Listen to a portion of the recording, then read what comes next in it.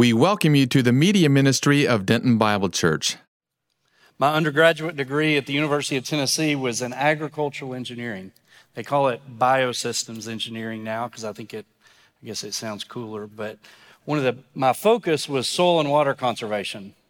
And for those of you who know anything about soil and water conservation, soil erosion is a major problem, especially for farmers with crops. And Tennessee happened to be, that was 20 plus years ago, the number 2 state for soil erosion in the country. Because geographically, there's a couple things going on. As you move into East Tennessee, there's a lot of hills and a lot of mountains, and the soil on the sides of hills and mountains struggles to stay on. And as you move into West Tennessee, you've got some of the richest soil in the state, but we grade soil on a spectrum from clay to sand. We know a lot about clay around here because if you've tried to dig a hole in the summertime, it's brutal. Clay doesn't erode a lot because it's really small and it sticks together. Sand is less erosive on the other end of the scale because it's bigger and weightier and it doesn't stick together, but you got to have a pretty good current to move sand. Well, in West Tennessee, you've got this mix of the two, kind of halfway between, and it's an incredibly fertile soil. I think they call it loess. It's incredibly fertile, but over the last 7,500 years, most of it's washed into the Mississippi River and down in the Delta. Erosion is a major problem. Well, I remember one of the stories that one of my professors told me about kudzu. If you ever traveled in the Southeast, you know about kudzu. You've seen it. It's over everything. Well, do you know that kudzu was actually introduced in the 1930s by a soil conservation office, the Soil Erosion Service and Civilian Conservation Corps. They saw kudzu and its fast-growing properties and said, hey, this will stop erosion. And so they introduced it from Asia. And it's been one of the biggest problems in the Southeast. We spend millions of dollars every year trying to control kudzu, and it just outgrows any sort of effort. They can't keep up with it. It's been called the vine that ate the South. The problem is kudzu runs across the top of the ground. It doesn't prevent any erosion. If we could go magically pull up an acre of kudzu on the side of a hill, what you'd see under it's incredible gullies of erosion because it's just a light vine that grows across the top. Looking from the outside, it looks great, but underneath, there's erosion and destruction.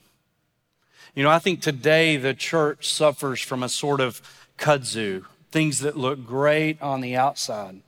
You know, we're all aware of the flow of the prosperity gospel across the world. Almost everywhere I travel, there are preachers that are proclaiming that if you follow Jesus, you can have more power, that Jesus wants you to have wealth, that if you just become a Christian, Jesus will make everything better. And I doubt many of you here tonight are followers of the prosperity gospel. We could probably have a conversation and you've got your own arguments to make. But none of us really buy in fully to the prosperity gospel. But I think in some ways we can sort of get seduced by some of the peripheral ideas of that. That we've taken Jesus' call and his promise of abundant life and we've turned it into sort of a human-centered, materialistic gospel. That, we don't believe Jesus will make us rich, but maybe we're seduced to sort of idolize our comfort. We're seduced to idolize our retirement packages or our income or the house we live in. We're seduced to pursue things and kind of baptize them in a sort of a promise of God's blessing, without realizing that a lot of times those are actually kudzu over what's actually happening in our heart. And if we look at the American church, I think this is rampant. We're consumed with our comfort. I'm consumed with my comfort. I want life to be easy. I want life to be comfortable. And oftentimes when hardship comes, I feel like it's unusual. Yet when we look at the call of Christ, he calls us to lay down our lives. The last shall be first. Jesus flips the whole script in the New Testament. As we saw a little in the Sermon on the Mount, but we refer to it kind of as the upside down world. That Jesus calls us not to be rich and happy. He calls us to turn our lives down. That it's really in the giving of ourselves that both he is glorified and that's where he gives us the abundant life. God is eternally self-giving. We were made in his image to be self-giving. And yet we walk through life clinging to what's comfortable. Well, as we look at our text tonight, what we're going to see in Nehemiah's life is a running to the other end of that spectrum. That Nehemiah is faced with a difficult circumstance. He's received this report from his brother. He knows things aren't going well in Jerusalem, and he's troubled.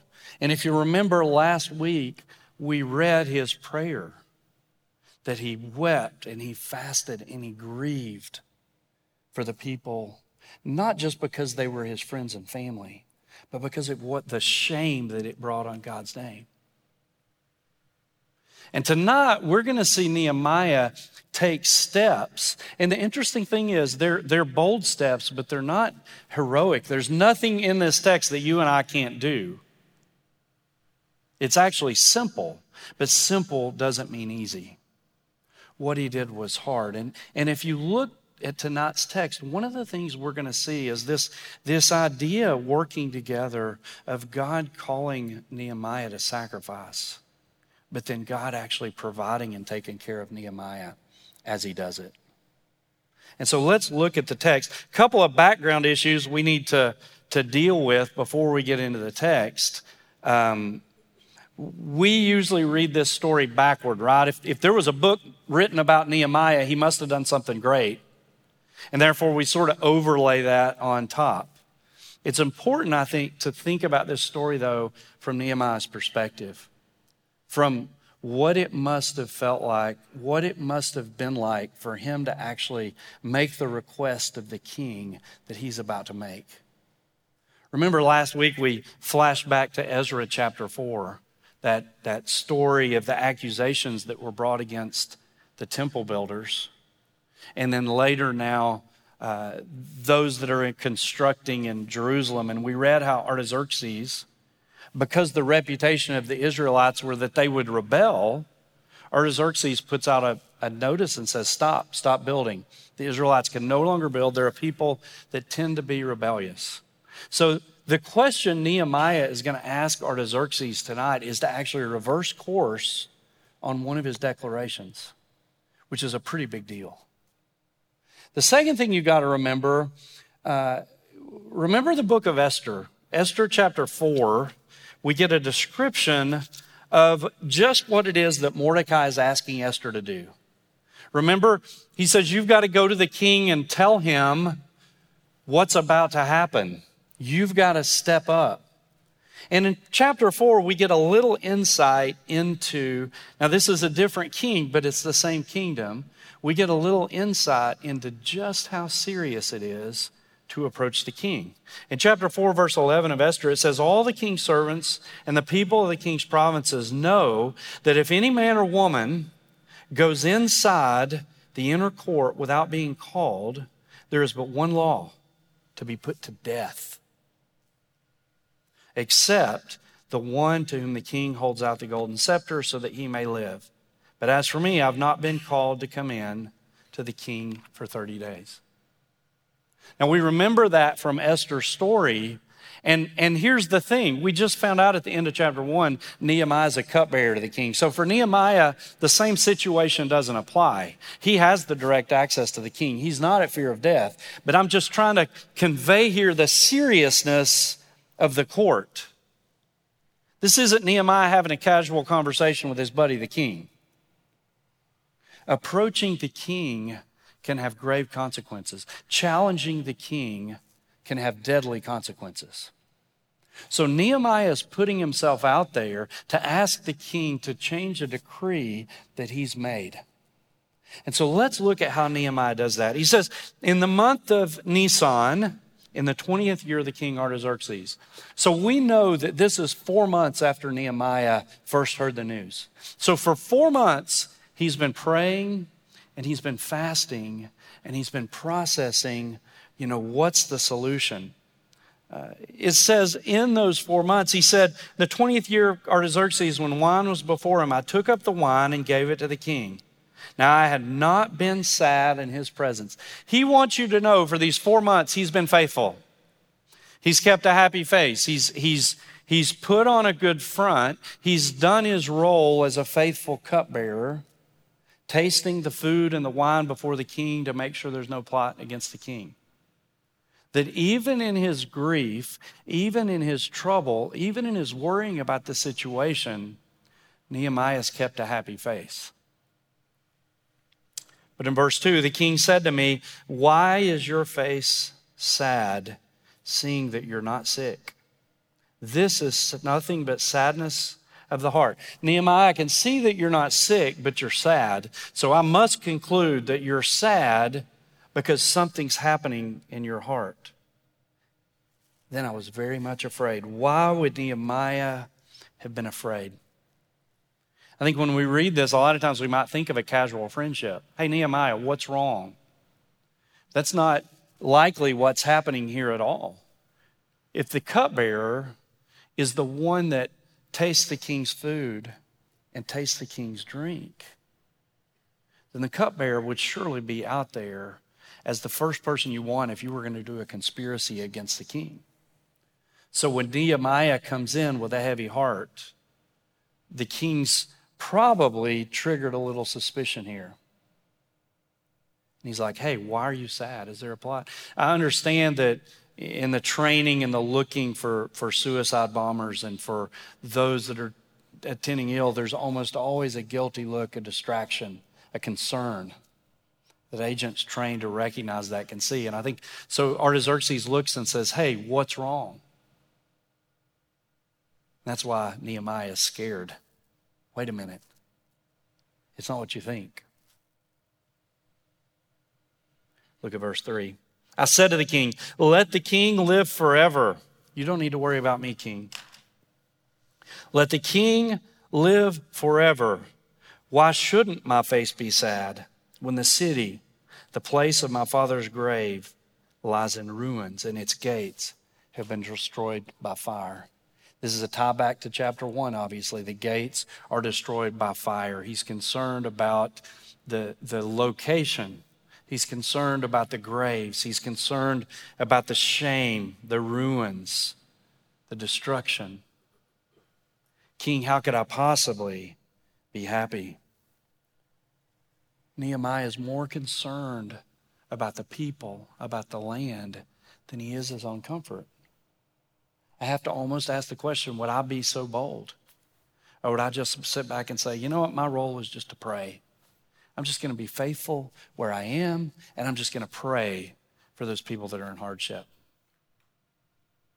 But that's not Nehemiah's move. Nehemiah's move is to put it out there before the king and to say, hey, king, there's an issue here. God's people, their location is in disarray. But that statement, may the king live forever, he's going to say later, may it please the king. Nehemiah is truly a good subject here. He's truly concerned. He's loyal to the king. And so you've got these two things in tension, his loyalty to the king and his concern for the people. He didn't see any contradiction here that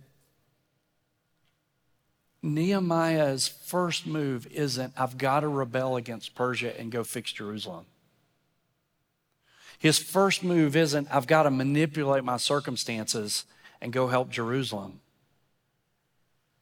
Nehemiah probably knew Proverbs 21:1, the king's heart is a stream of water in the hand of the Lord. He turns it wherever he will.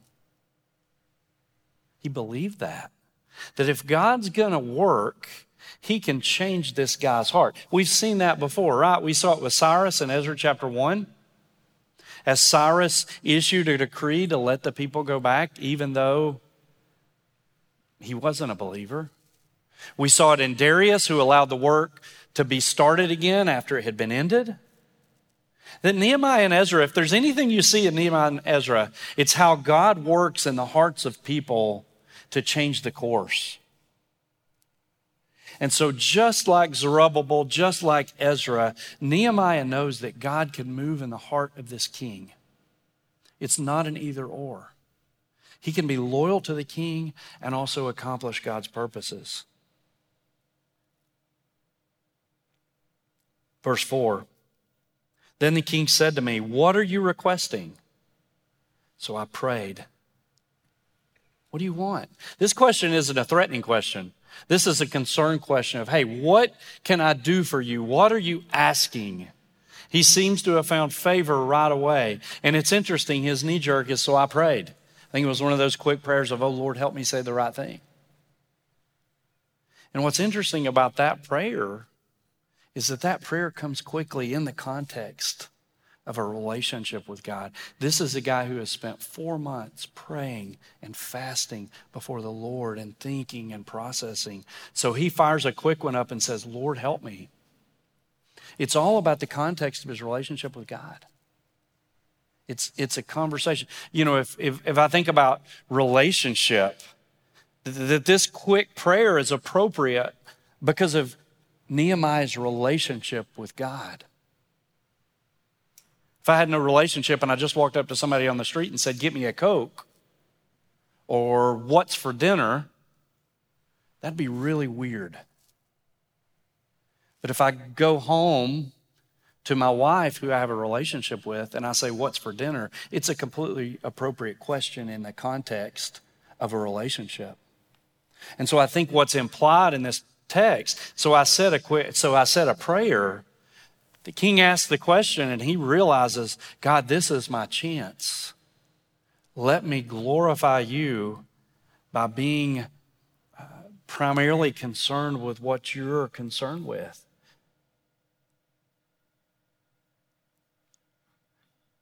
So I prayed to the God of heaven and I said to the king, if it pleases the king, again, he's being submissive, he's being appropriate. He's not trying to manipulate, and he's not trying to threaten. If it pleases the king and your servant has found favor in your sight, that you send me to Judah, to the city of my father's graves, that I might rebuild it. The Nehemiah takes a humble posture before the king. He doesn't come in with a sense of entitlement. King, you owe this to me. I'm going to cash in a chip so that you'll do what I want. He comes with a humble posture and says, if it pleases the king, do this thing. Send me back. Nehemiah's not an armchair quarterback here. He's not trying to direct traffic from a distance. He's willing. Think about his life. He's tasting the king's food and wine. That's got to taste pretty good. He's in the palace. He travels with the king from the summer to the winter palace. What kind of a comfortable life must Nehemiah have had, and yet he's willing to say, hey, send me. I can't help but laugh a little bit and think, do you think Nehemiah knew what he was getting himself into back in chapter 1? When he hears the story, he's grieved, he prays, he fasts, he asks the Lord to intervene. Do you think in that moment he thought he was going to be the one to do it? But over this time period, God has shown him that you're the one that's going to go back. He sends Nehemiah. Verse 6. The king said to me, the queen was sitting beside him. There's a weird word here for queen. It's not the typical word used for queen. So commentators different on whether this is the official queen or this is his favorite from the harem. We don't know for sure. One of the biggest ideas, there's a witness present. That this situation, since the queen didn't typically come to the big festivals, the idea is this is probably more of a private setting that Nehemiah is before the king. That the queen provides a witness to this conversation that's going on. Some have even speculated that maybe Nehemiah has found favor in her sight, so it's a pragmatic thing that's taken place. But the text doesn't really say that. It just says she's there. as a witness. How long will you be gone? And when will you return? You know, Nehemiah doesn't tell us, certainly he told the king, he doesn't tell us how long he's going to be gone. He's a guy that's found favor, provides comfort to the king. The king's probably concerned with how far you're going to be gone. We learn later in chapter 5 that Nehemiah becomes governor and serves as governor for 12 years. But probably Nehemiah tells him, and Nehemiah probably goes for an initial period and sees the wall rebuilt and then returns back and then is sent to be the governor. That's the assumption. He says, how long will you be gone and when will you return? So it pleased the king to send me when I had given him a time. Verse 7, I said to the king, if it pleases the king, let letters be given to me, to the governors of the province beyond the river, that they may pass through until I come to Judah. And a letter to Asaph, the keeper of the king's forest, that he may give the timber to make beams for the gates of the fortress of the temple, for the wall of the city, for the house that I shall occupy. And the king granted me what I asked, for the good hand of my God was upon me. And there's a lot going on here. One of the things we notice right off the bat is when he's asked the question, Nehemiah has a specific plan. He doesn't go off half-cocked. He doesn't run into the king and make the demands and then, I don't know, you fix it. I think we realize that God, He works through our preparation. Some of the churches I went to when I was younger sort of had this idea, you know, pastors would even feel like to prepare a sermon would be to get in the way of God. That if I spend time studying and prepping, the Holy Spirit doesn't work through me to accomplish my purposes. But that's not a biblical idea at all. God often and usually works through our preparation. And Nehemiah, I think in those 4 months, he's not been procrastinating, he's been planning. So he has a very specific list that he gives to the king when the king says, what do you need? A couple of things to note. He's not just going in and burden the king about a difficult situation. We can do that, right? We just gripe. I don't like this. I don't like that. This is going wrong. That's going wrong. Nehemiah's not just belly aching about the situation in Jerusalem. He has shown up with a shovel and ready to dig.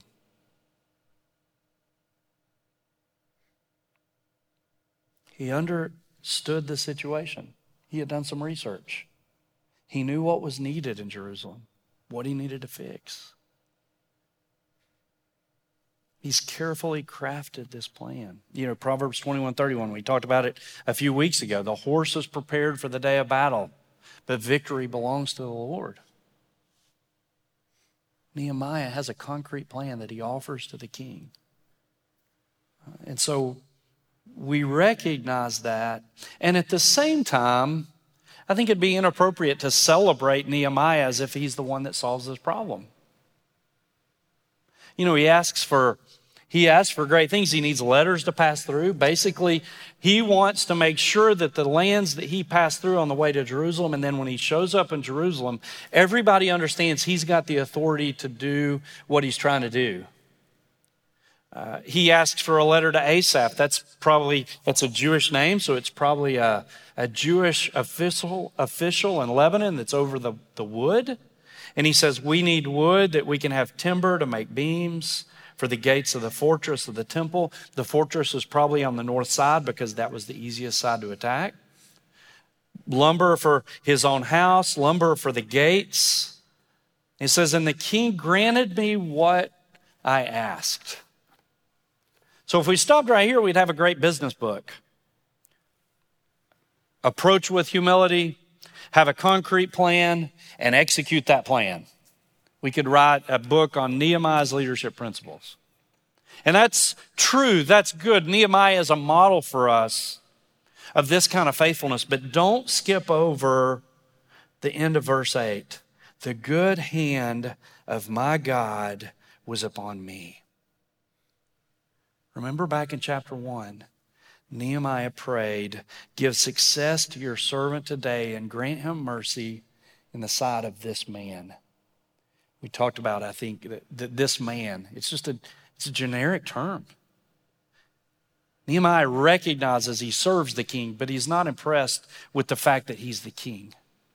He recognizes that he's just a man and God can grant him favor. And so Nehemiah has asked to find favor in the eyes of the king. And lo and behold, when his promise is answered, when his request is answered, what does he say? The Lord granted, because his hand was on me. It feels repetitive as we're going through Ezra and Nehemiah, and I think that's the point.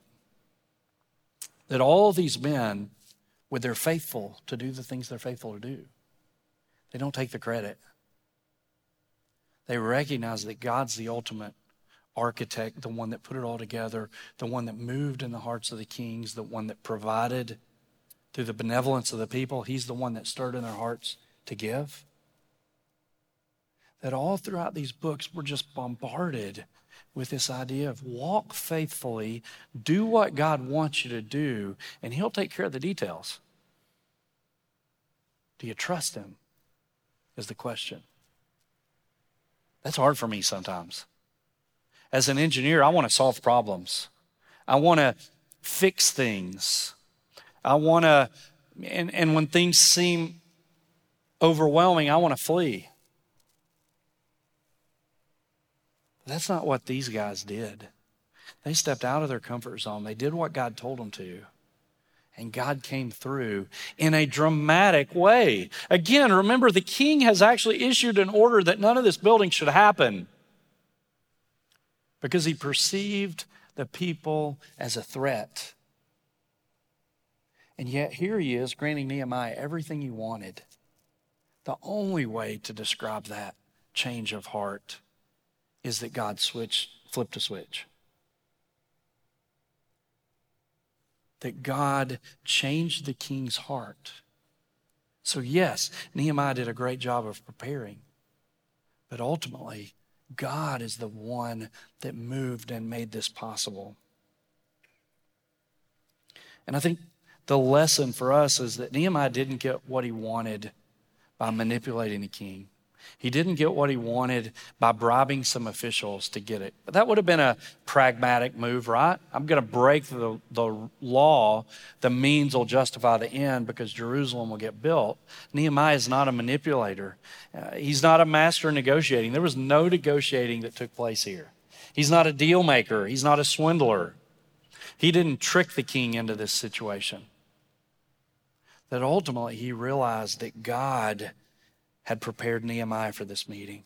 God had prepared the king for this meeting. And God intervened to accomplish God's purposes through the actions of Nehemiah and the king. I think about 1 Corinthians 2. Beginning of verse 1, I came to you, brothers.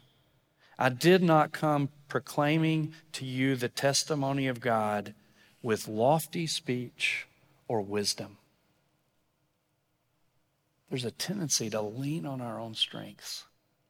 For I decided to know nothing among you except Jesus Christ and him crucified. And I was with you in weakness and in fear and trembling. And my speech and my message were not in plausible words of wisdom, but in the demonstration of the Spirit of power, so that your faith might not rest in the wisdom of men, but the power of God. Guys, we are in a culture that convinces us that we can do it. We're in a culture that convinces us that our strength is an asset. But when I read through these words, I'm cut to the heart to realize that it's God. It's his movement. That's the secret sauce. The power of the gospel isn't my ability to persuade anyone. It's the work of the Spirit, both in my life and the life of the one receiving the message. That's a theme throughout Scripture. It's God working in the background. And I think in our modern minds, we really struggle with that. Everything has to be tangible. And you can't tangibly measure God's work. But we get these stories every once in a while about Cyrus, about Darius, and now about Artaxerxes, where there's no denying it's the work of God. But guess what? He does that in our ordinary everyday lives as well. He's constantly working behind the scenes in our lives to accomplish his purposes. And we have to make the choice if, like Nehemiah, we'll lay down our lives. Will we follow him? Will we give up our comfort? Will we give up our wealth? Will we give up our familiarity with the life we live so that God can work? That we are, the poison of our culture is the temptation to rely on our own abilities, the self-made man. Verse 9, I came to the governors of the province beyond the river, and I gave them king's letters. Now the king had sent with me officers of the army and horsemen. We have no evidence that Nehemiah asked for the military to follow him, but the king sent them. It's not a lack of trust in Nehemiah. It's submission and the granting of authority by the king. And what's interesting is we don't even get to know what these letters say. But verse 10, but when Sanballat the Horonite and Tobiah the Ammonite servant, the Ammonite servant heard this, it displeased them greatly that someone had come to seek the welfare of the people of Israel. What is it about these guys that hate what Nehemiah is doing? That they're against the seeking of the welfare. I think spiritually, the issue's probably tied back to Ezra 9 and 10. What happened in Ezra 9 and 10? Well, the people put out their foreign wives. That there's an offensiveness if you live in the land around Jerusalem. And you start hearing about wives that are put out because they were idol worshipers, then you're offended. Spiritually, there's an issue happening. But then politically as well, the walls would make Jerusalem more independent. That the power of the Samaritans around them would diminish. They wouldn't have the same access that they had before. Nehemiah is coming to build a people, to build a wall, to restore the political fortune, to restore the spiritual fortune, to bring these people together in their identity as worshipers of Yahweh. And the world hates that. They despise that. It's convicting, it's threatening. They don't want anything to do with it. That this is going to diminish Sanballat's authority. We find out he becomes a governor later, but it diminishes his authority. And then think about it this way. Back in Ezra 4, we get those two stories in Ezra 4.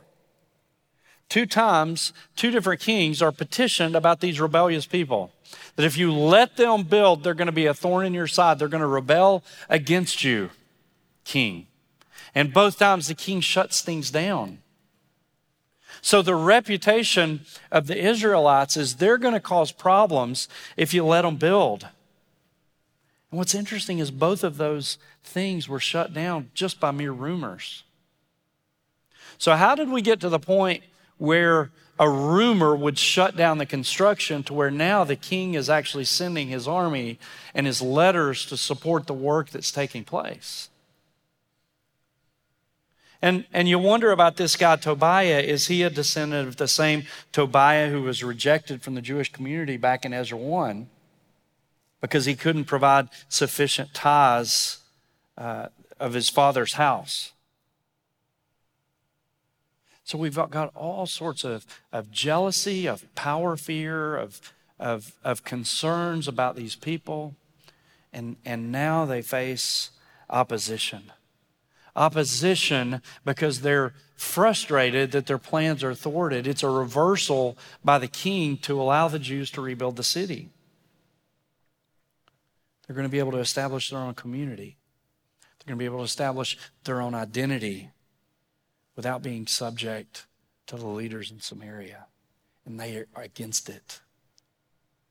And so another little note here that when we faithfully step to take action in an area that God's concerned with, We've got to be prepared to trust God, but we've also got to be able to anticipate opposition.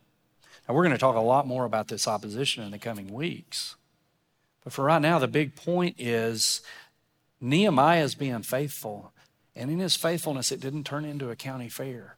That there's real opposition that they're going to face as they follow God. Opposition's not a symptom or a sign of wrongdoing. I think a lot of times we can view life that way. It's another one of those kudzu areas that we can think if opposition comes, if pain comes, if struggle comes, if suffering comes, if illness comes, then something must be wrong. But the reality is, if Nehemiah wasn't protected from opposition, you and I aren't protected from opposition. Opposition is part of life in a fallen world. And so we even need to expect it as we follow God. And then really, if you think about it, how was this whole thing made possible? How did this reversal take place? That Nehemiah must have been an impressive guy before Artaxerxes.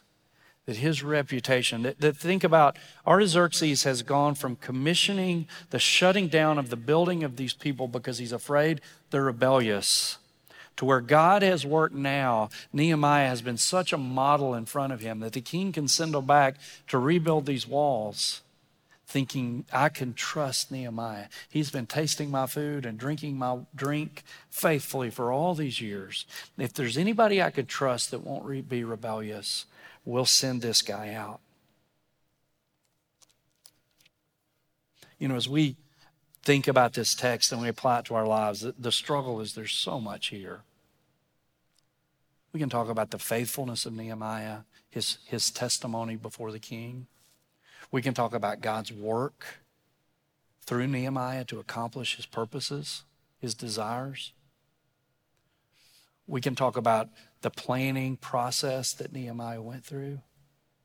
I think when I think about this and I think about our lives, I step back a little bit though, and I start to think about our hearts. I think about the fact that Nehemiah planned and processed and even thought about this. The fact he was willing to give up his comfort. When most of us are watching that and we're thinking about, I can't think of a specific example, but I think about movies where somebody gets rich. And they start to realize the richness doesn't bring happiness, and so they start to give everything away. There's this part of my heart that's like, well, hold on to some of it. You know, even watching a movie, I have this sense of, well, just hold on to a little bit of it. And I'm struck by Nehemiah's example of laying it all down, his willingness to follow. I came across a quote by Paul Borthwick in a book, Leading the Way. He said, it's possible to evade a multitude of sorrows through the cultivation of an insignificant life. Indeed, if a man's ambition is to avoid troubles in life, the recipe is simple. Shed your ambitions in every direction. Cut the wings of every soaring purpose and seek a life with the fewest contacts and relations. If you want to get through the world with the smallest trouble, reduce yourself to the smallest compass. Tiny souls can dodge through life. Bigger souls are blocked on every side. As soon as a man begins to enlarge his life, his resistances are multiplied.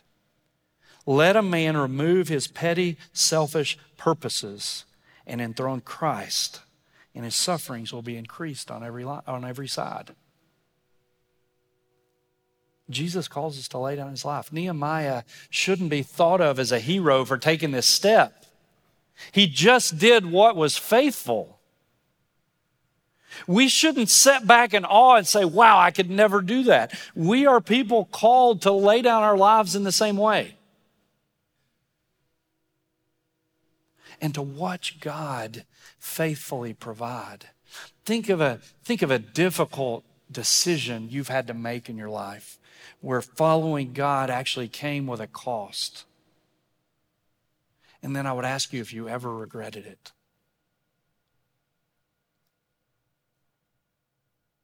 The gospel that we so often hear calls us to comfort, to peace, to prosperity. It's kudzu, though. When you get below the surface, that's an empty, false calling. That's an empty, eroded Christian life. He calls us to lay it down, to go before the King and to ask for the impossible, knowing that God will take care of him. What problems are you aware of that God may just be calling you to address or to serve? For some of you, it's spending more time with others, to engage, to be trained, to be equipped to reach out to neighbors and family members. For some of you, it's an opportunity to spend more time ministering to others. Maybe a call into ministry, a call to be prepared for ministry. We have opportunities all over this church for you to serve. We're grieved over the number of non-believers around the world.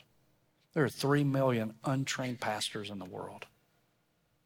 Maybe God's calling you to lay down your life, to consider moving, to consider traveling to another part of the world, to lay down your life in an insignificant way.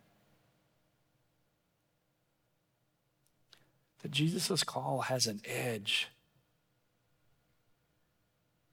And when we read it, my first response is to say, you don't need to feel guilty about that. But sometimes his call to us is a deep call. It calls us to sacrifice. Are you willing? Am I willing to sacrifice what he's asking me to sacrifice, to lay down what he's asking me to lay down, to inconvenience myself for the sake of others? It may not be a call to the mission field. It may be a call to serve faithfully in a ministry here in the church or in your community.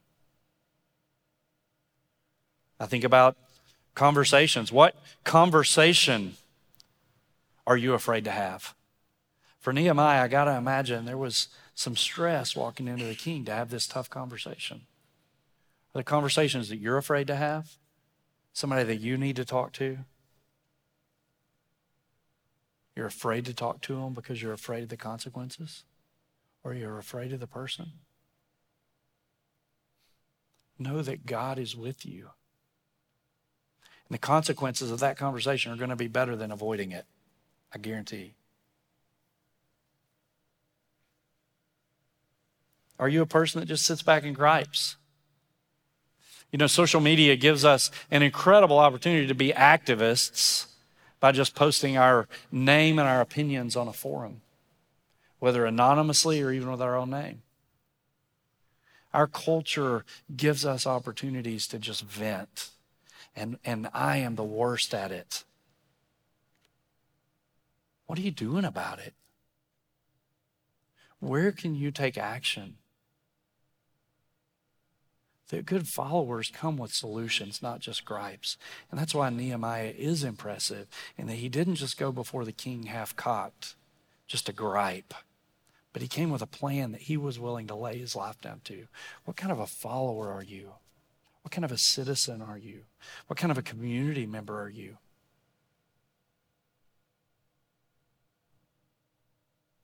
And then finally, are you aware and sensitive to the things that God is concerned with? Do you spend time in prayer having your will transformed to God's will? Are you even aware of what he's concerned with that you should be concerned with? Nehemiah humbles me in the sense that, man, I just don't know that I would do that. I don't know that I would be so broken about the suffering of other people. And that scares me about my heart. That I'm so concerned with Chris Cobble. It's kudzu. That we need to be concerned with the things that God is concerned about. And to do that, we need to have an intimate relationship with him. The good news is, he's here. He's with us. If you've placed your faith in Jesus Christ, you have full access to the throne. That Jesus is our mediator, but allows us to talk directly to God.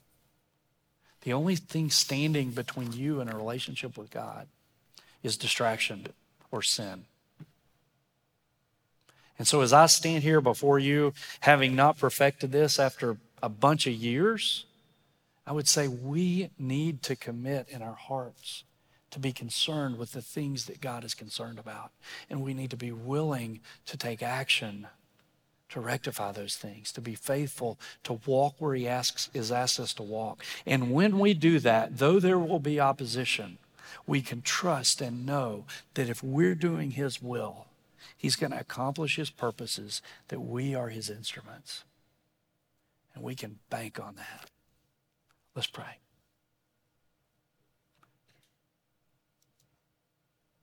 Father, we want your will.